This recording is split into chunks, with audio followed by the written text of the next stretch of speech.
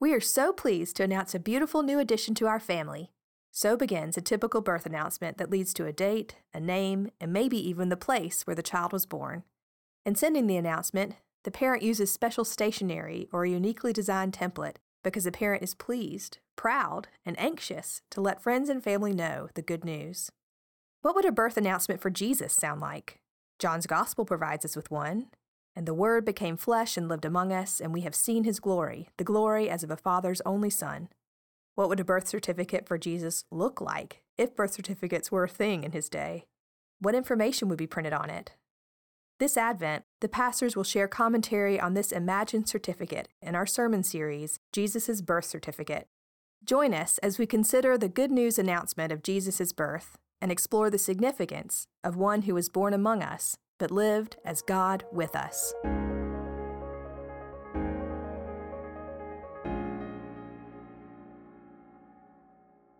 As we turn now to God's word in Scripture, let us pray. God with us, Emmanuel, shine the light of Bethlehem upon us. Open our hearts and our minds for your word this day. Amen. Today marks the third week in our Advent sermon series called Jesus' Birth Certificate. And today we come to his place of birth, Bethlehem. And as you have heard, that name means house of bread. Hear these words from the prophet Micah. But you, O Bethlehem of Ephrathah, who are one of the little clans of Judah, from you shall come forth for me one who is to rule in Israel, whose origin is from of old, from ancient days. And from Luke chapter 2, hear the echo of last week's sermon text. Joseph also went from the town of Nazareth in Galilee to Judea, to the city of David called Bethlehem, because he was descended from the house and family of David. The word of the Lord. Thanks be to God. The purple stole I am wearing today, and the green stole I wear most often during ordinary time, were made in Bethlehem. They were gifts from my parents and my grandmother at my ordination. I had picked them out a year before while on a trip to Israel-Palestine with my seminary. The stoles were handmade by Palestinian artisans and sold through a nonprofit Christian mission we visited there. Bethlehem is an ancient city located around 6 miles south of Jerusalem in the Israeli-occupied West Bank. The earliest known mention of the place comes from ancient Egypt, when it was described in around 1350 BCE as inhabited by the Canaanites. In our Old Testament, the Hebrew Bible, we read that Bethlehem was the birthplace of King David. It is the place where Ruth settled with her mother-in-law Naomi generations before, and long before that, it was where Jacob's wife Rachel died, giving birth to their son Benjamin, and where tradition tells us she is buried. Under the occupation of the Roman Empire, Bethlehem is where Joseph returned with the expectant Mary to be registered for the census. It is where we read, our Lord Jesus was born. Its name, Beit Lehem, literally means house of bread. And Micah calls it, O Bethlehem of Ephrathah, meaning, O Bethlehem, place of fruitfulness. Its history is rich, and over the millennia, it has been fought over, destroyed, and rebuilt by conquering empires and crusaders. Despite it all, the small city still stands. In 1868, the Episcopal priest Phillips Brooks penned the lyrics to our beloved Christmas hymn, O Little Town of Bethlehem, following a pilgrimage he took to Bethlehem in 1865. According to the story, Brooks traveled on horseback between Jerusalem and Bethlehem on Christmas Eve. He wrote, Before dark, we rode out of town to the field where they say the shepherds saw the star. It is a fenced-in piece of ground with a cave in it, which, strangely enough, they put the shepherds somewhere in those fields we rode through.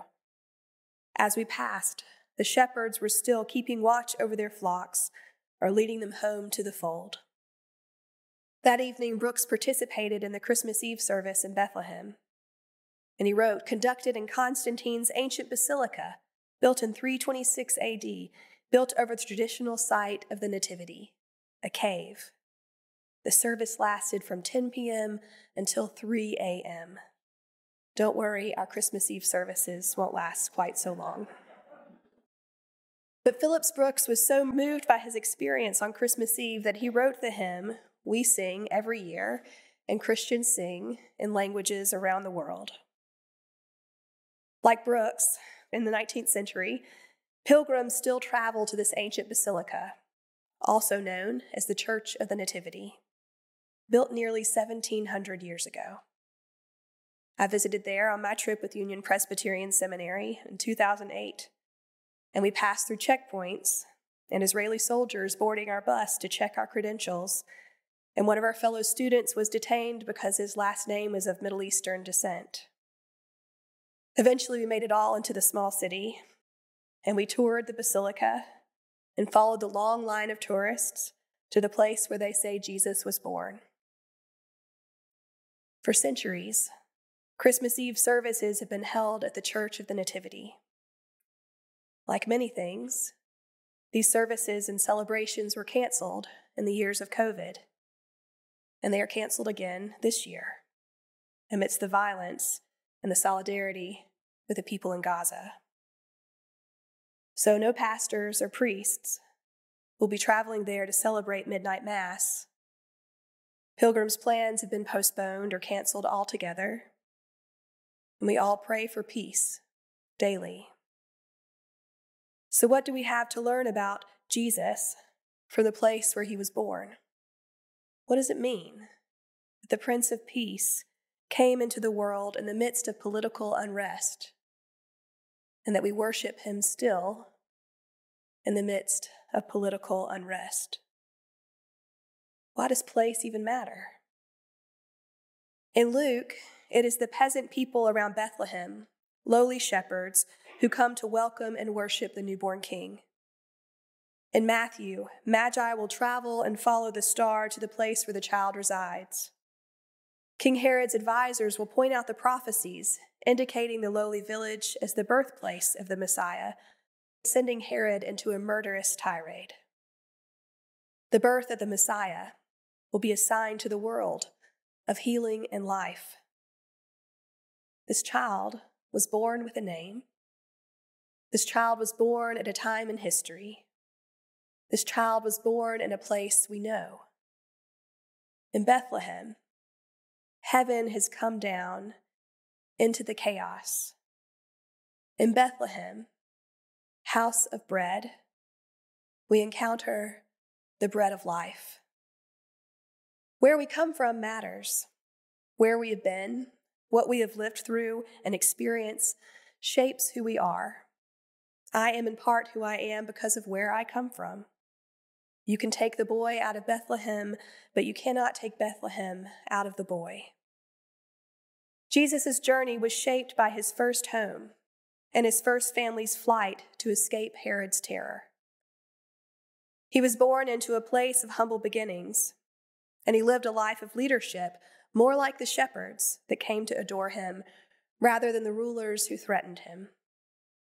He shows us that indeed something good and miraculous can come from simple origins, and that God uses what the world would shame to honor and lift up the lowly and unexpected. But you, O Bethlehem of Ephrathah, who are one of the little clans of Judah, from you shall come forth for me one who is to rule in Israel, whose origin is from of old, from ancient days. O little town of Bethlehem, you were our Savior's first home. You provided the humble backdrop for our Messiah's birth. You are the place where the King of Kings was first worshipped. O little town of Bethlehem, in your dark streets still shine that everlasting light. Into this broken and backwater world, God came to us. Into this broken and backwater world, God comes to us still. In Bethlehem, in Roanoke. God is with us.